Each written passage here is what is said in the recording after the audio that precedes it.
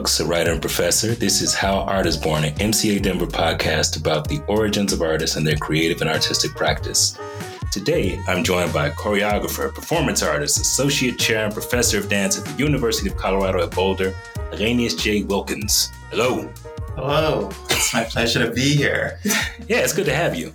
So I want to kind of start with, where are you from? Where were you raised? Yeah. I'm originally from Louisiana, born and raised, Lafayette, Louisiana. Not too far away from New Orleans. Most people know New Orleans. Yeah. City that never sleeps. Right. Right in the South. I grew up there, then eventually made my way to Rochester, New York, and to Washington, D.C., and now I'm here in Boulder. Okay. Well, so at what point did dance start to be a thing for you? Was that always there, or was there like a certain... Yeah.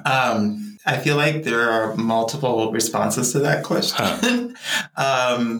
Dance was always there. Yeah. I am someone who feel that art is a calling. Mm-hmm. So I feel like I was called to do it. Yeah.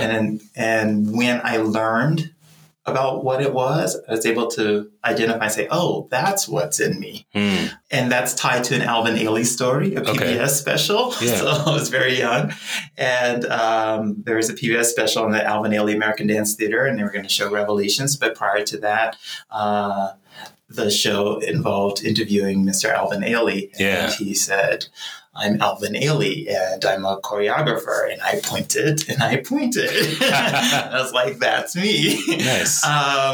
So that, and then I would say the third thing is that I'm wired to be a maker. I love putting things together. I find dance in everything. So when I landed the word dance, it became like the commonality that brought all the parts together. That's interesting.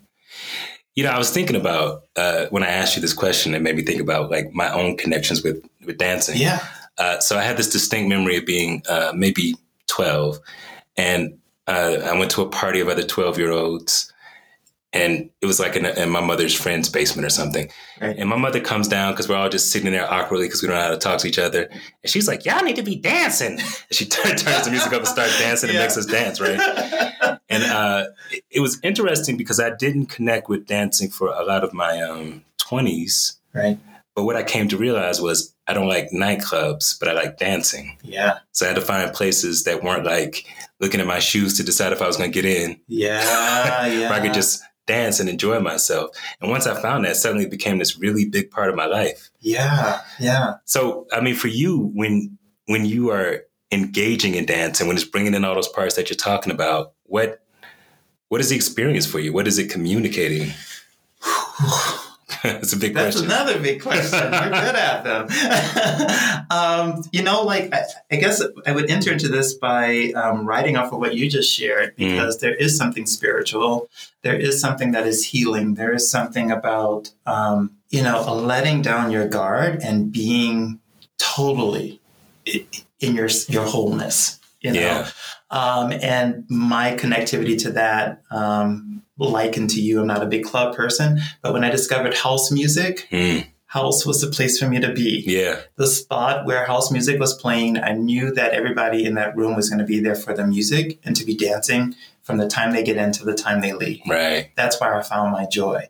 So there's something very liberating about it. And it also became a way to work through struggle. Yeah.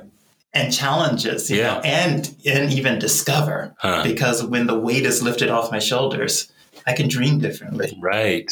And so that sense of being in my body and being able to move and then being able to groove with the music, thinking about that, it was like a form of ecstasy, if you will.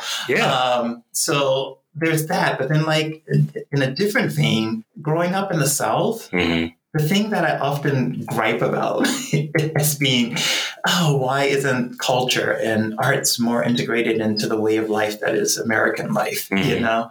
And why is it looked at as entertainment? Right. Or being compared to sports or whatever it is. Growing up, I felt it as a way of life. And so people connected through the arts, through dancing, through music, through cooking. It created the gathering. It created the bonds. It created capacity to do things in numbers. And so I hold on to that as well. And if I, fast forward all the way to now, being an adult artist, that is something that is an anchor in my work, building community. Right. Huh. Well, that's interesting because it makes me also, like when you said about it being very spiritual, I thought about, okay, well, actually, between the gaps of like that party with my mother, I danced in church a lot. Yeah. Like, and then I thought about, and I don't know if this was your experience, but for me growing up in the South, there was a lot of oppression around being Black and expressing emotion. Oh, yes. Right. And so like the church is a place where you could safely do that. Yeah. But if you do it out in the world, you could be arrested, killed, whatever. Yeah. Right. And so being able to connect with the dance floor outside of church is another place where it's safe to express emotion, vulnerability, And then the other thing when you're talking about being able to work out things. Yeah. So like for me as a professional writer, there'll be times that I'm trying to work out some aspect of a script or a character. I'm stuck on it. Yeah. I go dancing. I'll be working on my Michael Jackson spins. And then it'll come clear, right? Yeah. I'll have to leave the dance floor and I type it into my phone. I got it. Yeah. Yep. Yeah. Well, pushing the button and releasing something. Right. Okay. Well, so then let me ask you about like your school path. So was dance something that you immediately like pursued in your studies? Ultimately. Okay. I found my way there. It's fascinating in the sense that I had that early connection. Dance was definitely at the center of my life. But I often talk about myself as being a strategist. And I'm like, I have a lot of interests. And early on, I knew the kind of work I wanted to make was not dance solely, but it was more multimedia based. Yeah. And so my focus became on what are the things that I want to be a part of this multimedia world that I don't know enough information about. So I ended up going to film school first. Oh, wow. And then I went on. Where'd you go to? Rochester Institute of Technology, which is what brought me to Rochester. Yeah. At that time, Kodak was the space to be. Okay. And all of the equipment, and all of the connections. And that was interesting too, because for me, it wasn't so much about being this amazing filmmaker. It was strategic. I wanted to understand the language. I wanted to build networks so that when it came time for me to do my work, I would have collaborators. Wow. That was the real interest. Okay. In the time that I was there, I found myself interested in animation, which was funny. So introversion here. Yeah. So I spent a lot of time in a dark room drawing on the film for a little while because that became the thing I was most interested in.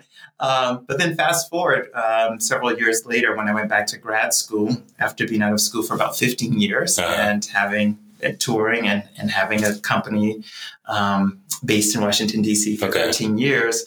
When I went back to grad school, I returned to film. I returned to the editing booth. Interesting. In relationship to dance. Yeah.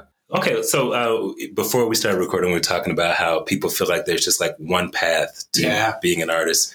And we were saying that you can't predict them. There are a whole bunch of different paths. Yeah. So I want to focus in on some of what you said. So you started with film. Yeah. You dabbled in animation a little bit. Yeah. How did you get from that to running a company? Yeah. That was a dream. The company was a dream. Okay. So that was always there. Okay. And so I felt like I was getting all of the parts of the company or getting some understanding about it. Yeah. Because I also took a lot of business courses. Again, like the business have to function. Right. Do the thing I want to do. Right. So it was that 3D picture I had in my head that I needed to know something about all these things to do the thing I wanted to do. But making that in a different way, making that direct connection in relationship to your question, again, I saw movement. What I was making when I was making films, I was choreographing. Right. It was motion. Right. And so it was in the body, drawing, it's in the body. So I was always moving and I was always thinking about how things are constructed and how they look in a frame. Right. So I was essentially stage designing. And so I feel like all of that was feeding into the very thing I wanted to do.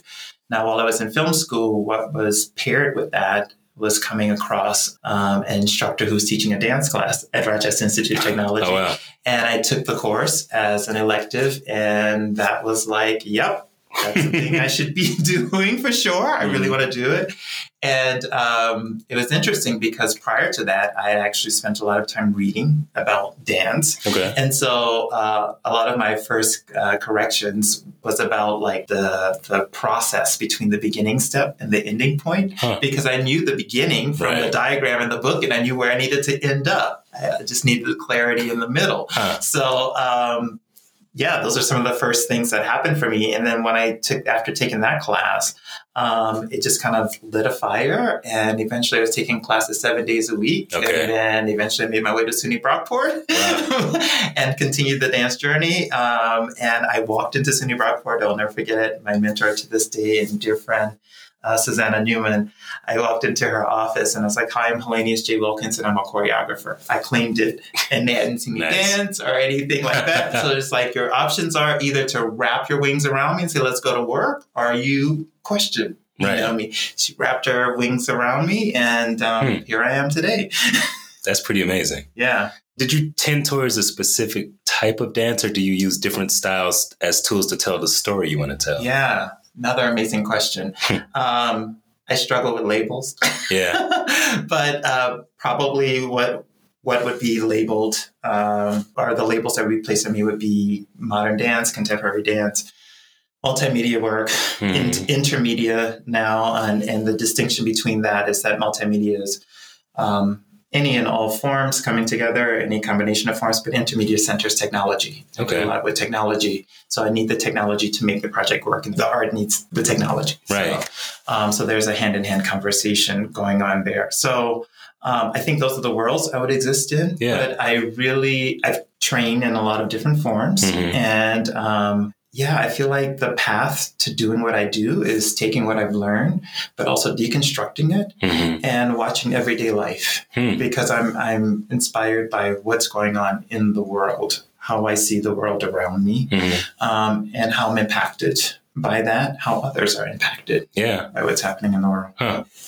So this isn't 100% true, but I would say largely art for the artist can be divided into two categories. Yeah. The first would be some type of expression of our own emotion. Yeah. The second would be trying to communicate something to someone else. Yeah. Yeah. So what's important to you when you're creating? Like, are you trying to communicate something, or is it that you're trying to have a cathartic experience yourself? Yeah. Fantastic question. I come with them. It's particularly fascinating in this moment that I'm holding right now, because I'm at the beginning phase of a brand new project, which has a very long title, the Conversation Series, Stitching the Geopolitical Quilt to Rebody Belonging. And it's a project that found its momentum in the height of the pandemic. Okay. And it is my way of actioning the change I want to see and stitching our lives back together again across the nation. And so there's something even in saying that, to get to responding to what the question you raise, there's something about that I almost remove myself from only thinking of myself as a dancer or a dance artist, because what I'm doing is larger. And dance is the vehicle to do that other thing. And so the greater majority of my career has been rooted in social justice and actioning, and bringing the voices that are on the edges to the center, creating opportunity for spaces and spaces for untold stories to be revealed, or lesser known stories to be revealed. Also dismantling, challenging stereotypes, specifically Black men. My company in Edgeworks is an all-male dance company, primarily Black men. And when I'm looking at all of those things, there is me in there. And so, yes, there's something about me creating a space, and me having a space to heal, to exist, to find a new path. But I don't make my art to be in service of me either. Yeah. Because I'm really interested in community, and even with, again, this new project, I'm thinking about community is here, and on top of community is belonging. And I want belonging, because we can all be in a community and feel like we don't belong. Right. So how do we get to belonging? So that is not, again, it becomes larger than me. And the work that I feel like I'm doing is stitching and threading and weaving and finding collective voices, collective strength, collective vulnerability. So in that communication part, the second part of your question, sure, I can say there's a desire to want to communicate something. But in a different way, I'm wondering if it's about me creating an opportunity for people to see a reflection of their lives and of themselves, to be in conversation with me rather than to watch me communicate something to them. Yeah. That's really interesting. Okay, so, you and I, we were talking about the weekly comic that I do. So that engages largely with a lot of social issues. Yeah. And one of the things that's important for me is to not present myself as having the answers. Oh, absolutely. And mostly just raising a question, holding up a mirror, allowing people to consider things in a different way. And what you're saying about the stitching, I felt like a very sort of kindred thing there, right? Yeah. Because it's just, there's this thing that I've been saying that for a couple of years, but basically all the isms, racism, sexism, ageism, they come from either an intentional choice or an accidental to not see the other person's humanity, right? Yeah. People who have made an intentional decision, I'm not really trying to reach them. They've decided. But the people who just haven't had the chance to experience someone else's humanity, art is such a powerful way to give them that opportunity. Absolutely. So like before I knew any trans people, when I was reading comics by trans people, suddenly I could understand their experience in a different way. Right. Right. And it seems like essentially it's communicating compassion and humanity. Absolutely. Yeah, I'm right there with you. The project, again, Conversation Series. Yeah. I write a lot about it being me figuring out how to walk again. So how can we take something, an everyday action that we take for granted, and put that underneath the microscope? Right. And realize that there's a lot that's involved in being able to do that. But just doing that, being able to put one foot in front of the other and doing that with curiosity allows for seeing differently, allowing for a new perspective, allowing for being a student, allowing for being willing to listen.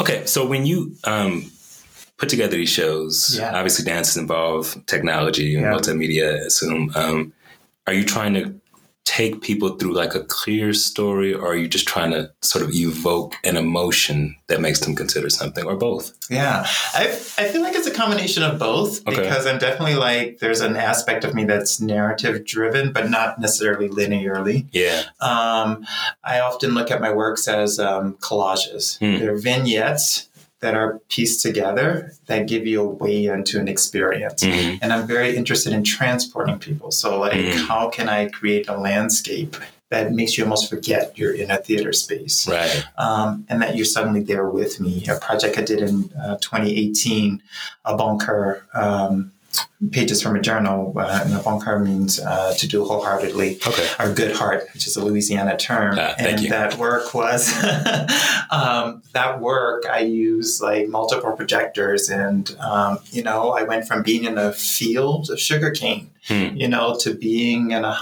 row house in New Orleans. Yeah. And so when people saw that, they saw me transported into those spaces, but they were brought along. And so suddenly the feeling and the experience was different. So there is that. But I feel like I want people to be able to question. I want them to be challenged. I want them to see a reflection of themselves. I want them to see how their thoughts and perspectives align or cross or merge with other perspectives. So there's something about landscapes that I'm creating when I make my work. And there's definitely like a deep space for reflection, but there's also entertainment in this, right? You're coming to see a show. And so Yeah, that entertainment would be the joy and the happiness. Like the arc of life is all of that. Right. It's not one thing. So I feel like I try to embrace the human experience, as we were talking about earlier. Yeah.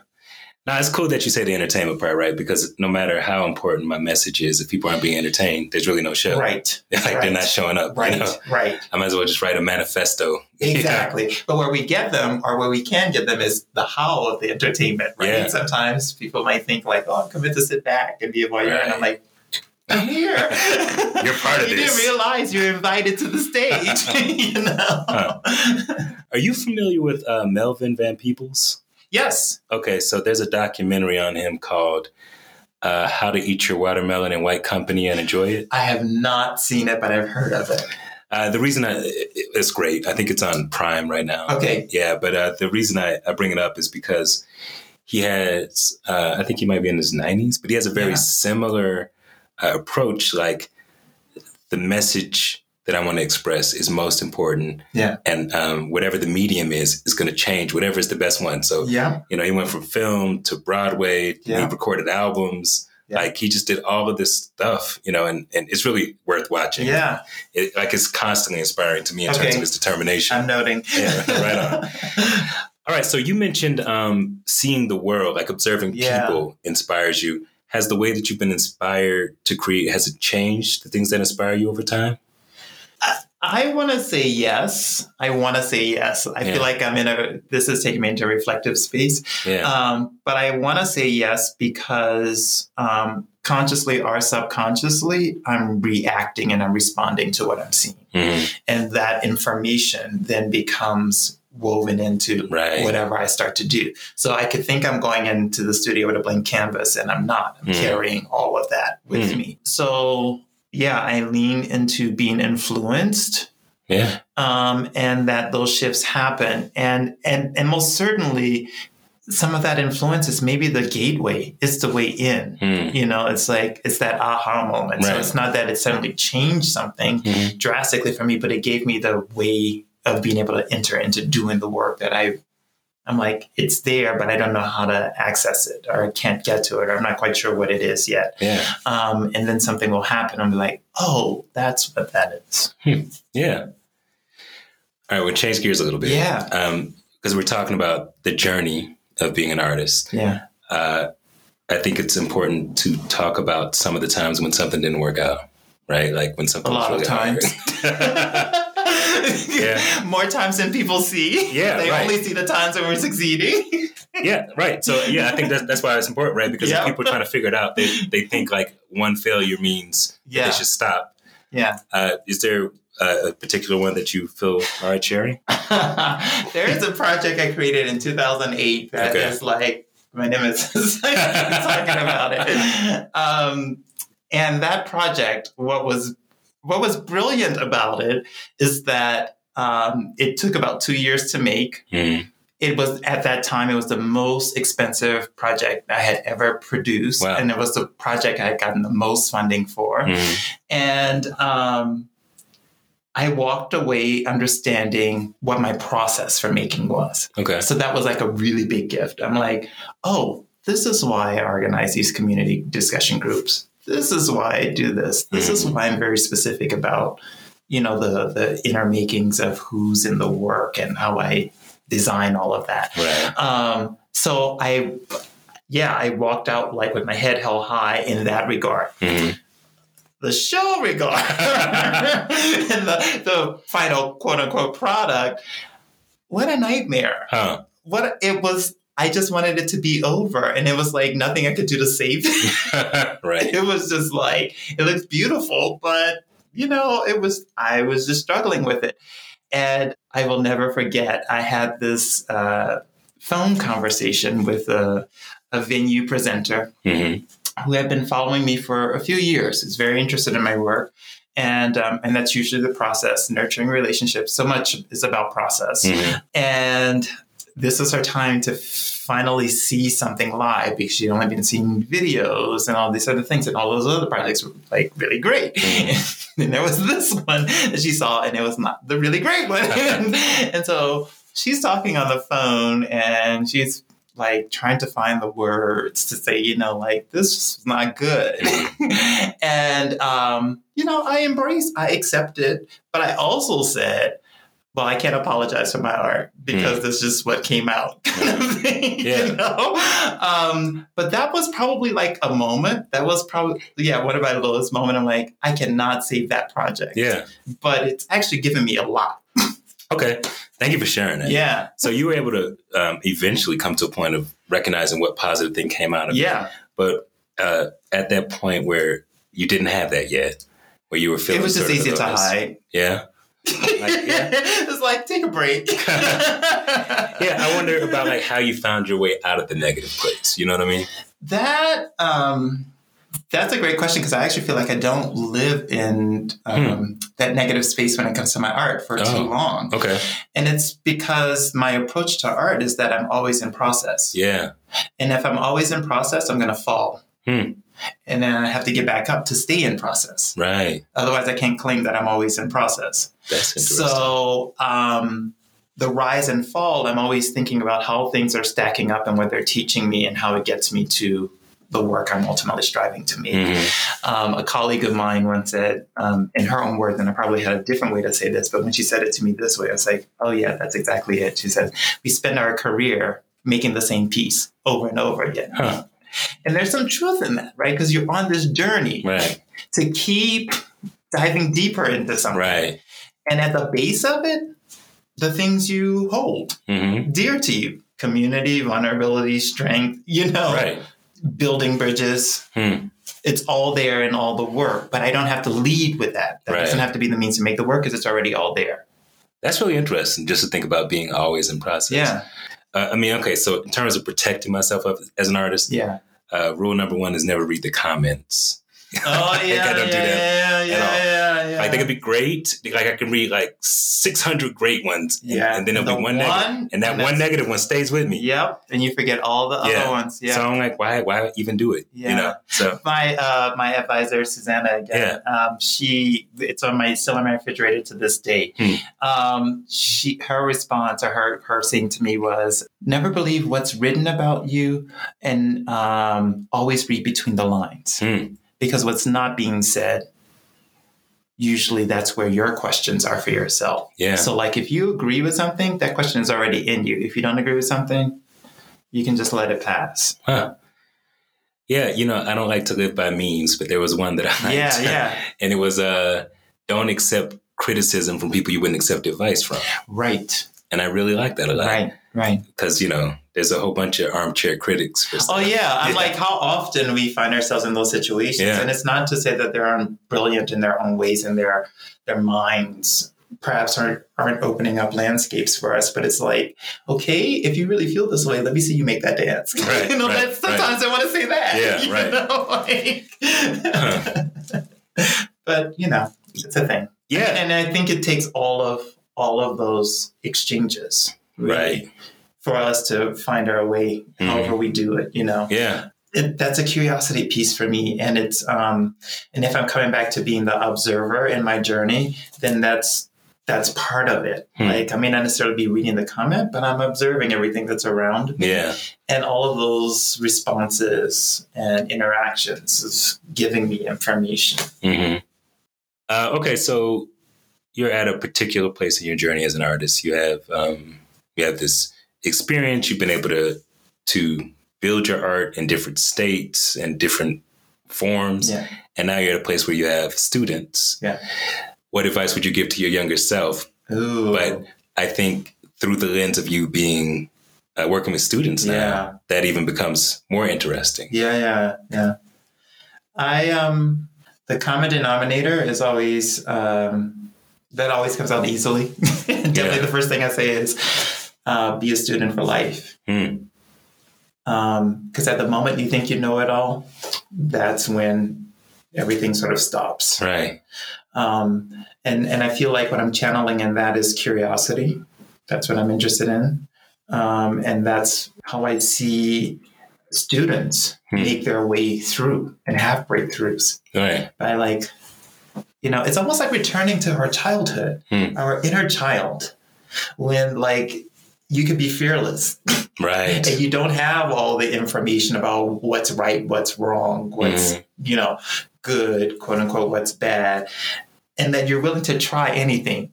Right. How far can I push that glass of water before it drops? And will I get in trouble? So it's like, I feel like some part of, the journey is tapping into your inner child. Yeah. And keeping that really close so that play can be the means to make and not being locked in serious and trying to do this. Because then sometimes you can't cut through that. Right. Huh. But if I can experiment and I can play, I cannot hold myself to being all knowing, which I'm not. Right. Then there's more possibility. Yeah. That's interesting because I hear in you describing your passion for your work and your thoughts about it, this kind of theme of, I'm going to call it challenging convention. Yeah. But I will say that it doesn't seem to be challenging just for the sake of challenging. Right. It seems to be like you want to communicate to people differently. Right. So they come with expectations to your show. You take them out of those expectations. Right.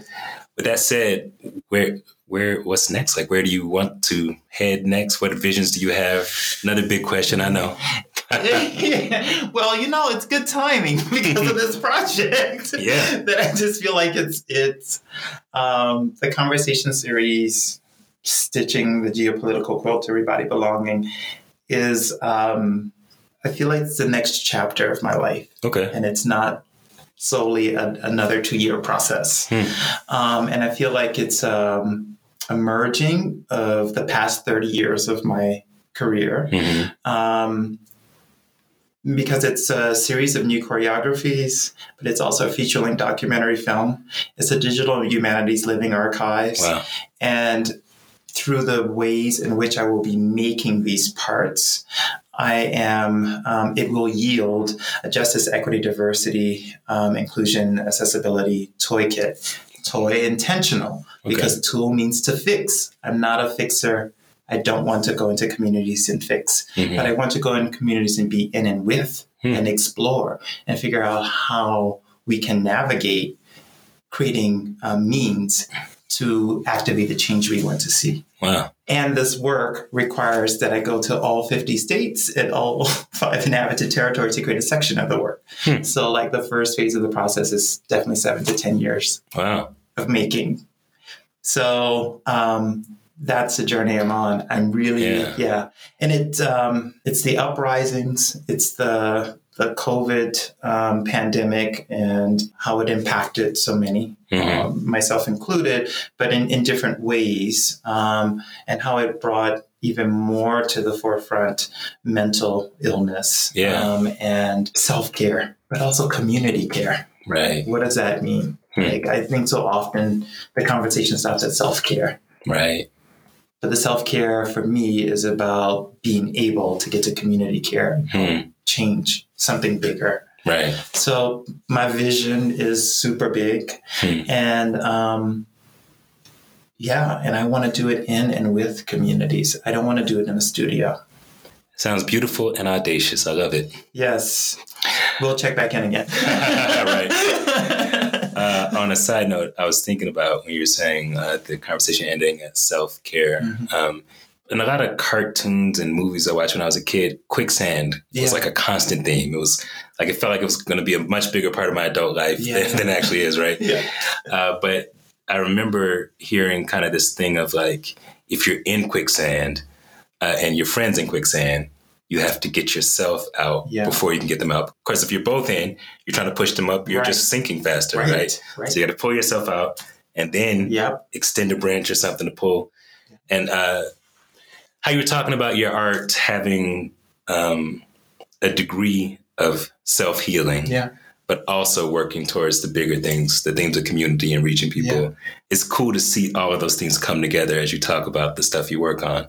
I'm excited to see like how all of these things take shape. It sounds really cool. Thank you. I'm definitely super excited about it. And it's beautiful for me to be in a space of total opposites, complete uncertainty and clarity, right? Clarity is a drive, and that I am committed to being a soldier for change, Yeah.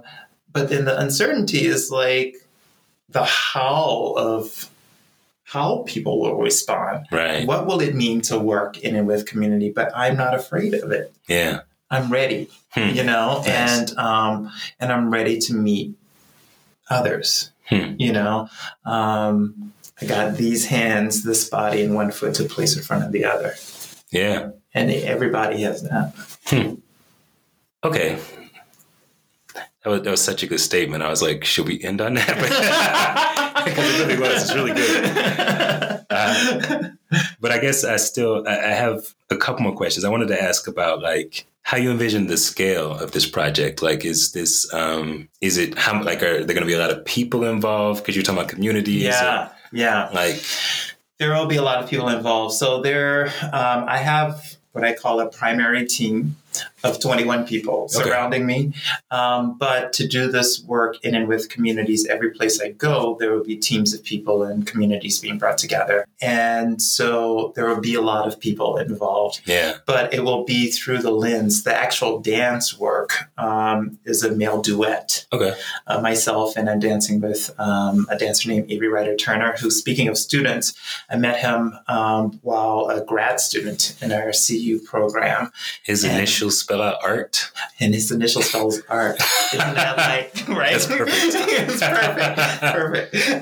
And yeah, we started working together during his journey, and it led us to making a couple of other pieces, and those pieces led us to this in a couple of different ways. But the one that I do want to pull forward is that in the height of the uprisings, and I was feeling this, lack of stability and like questioning, afraid to walk in public and all of those things. And looking at my surroundings differently again, because in Boulder, I'm definitely like, it's very homogenous. So, I could potentially go a couple of days without seeing another person like looks like me, so like that's a real thing.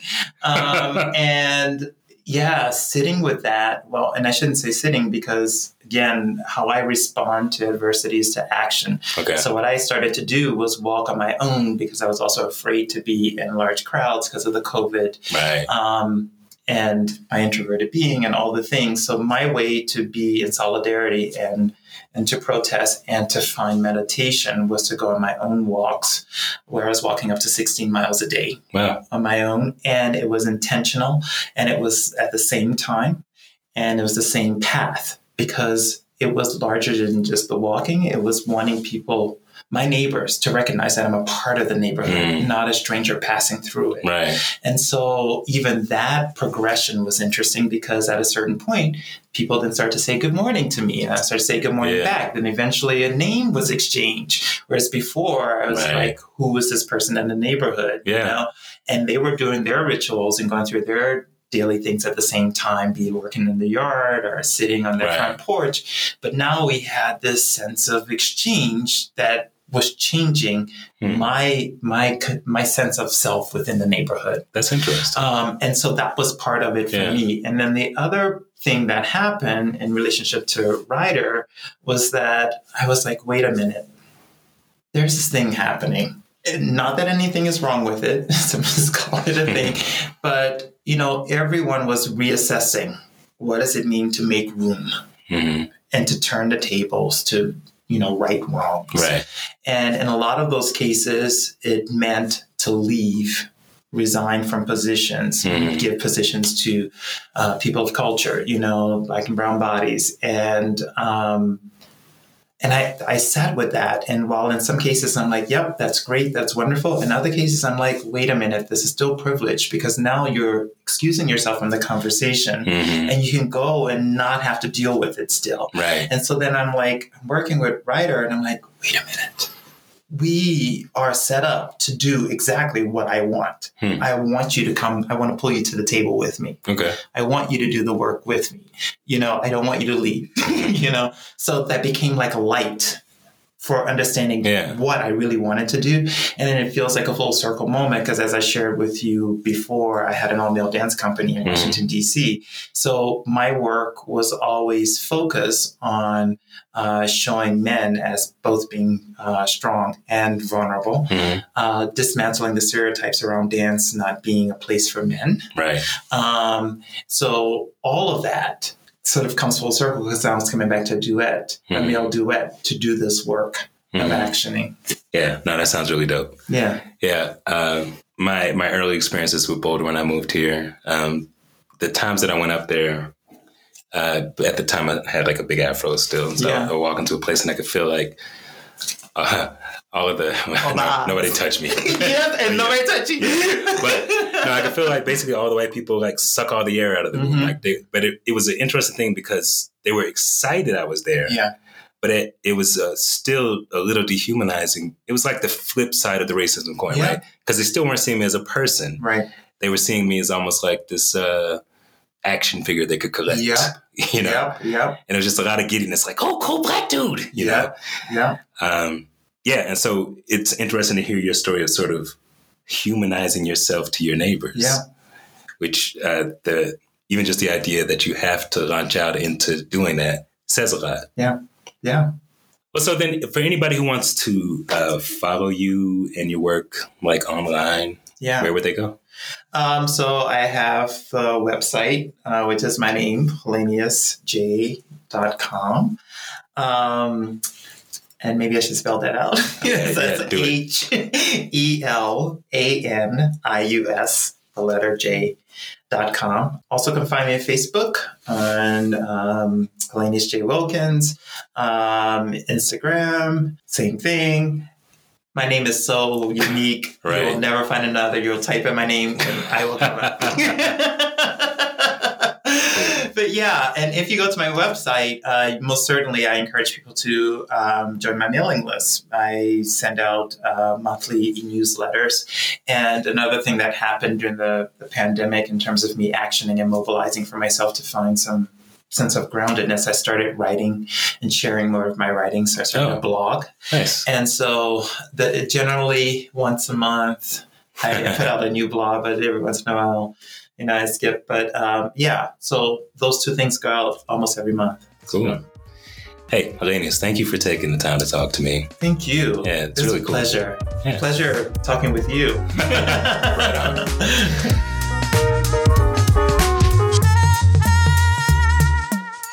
Thank you to today's guest, Helenius J. Wilkins. Visit mcadenver.org/podcast to learn more about his work. Thanks for listening. Be sure to subscribe for more and leave a review. It really helps us out. Check out MCA Denver on YouTube and subscribe there too for behind-the-scenes clips that don't make it in the episode.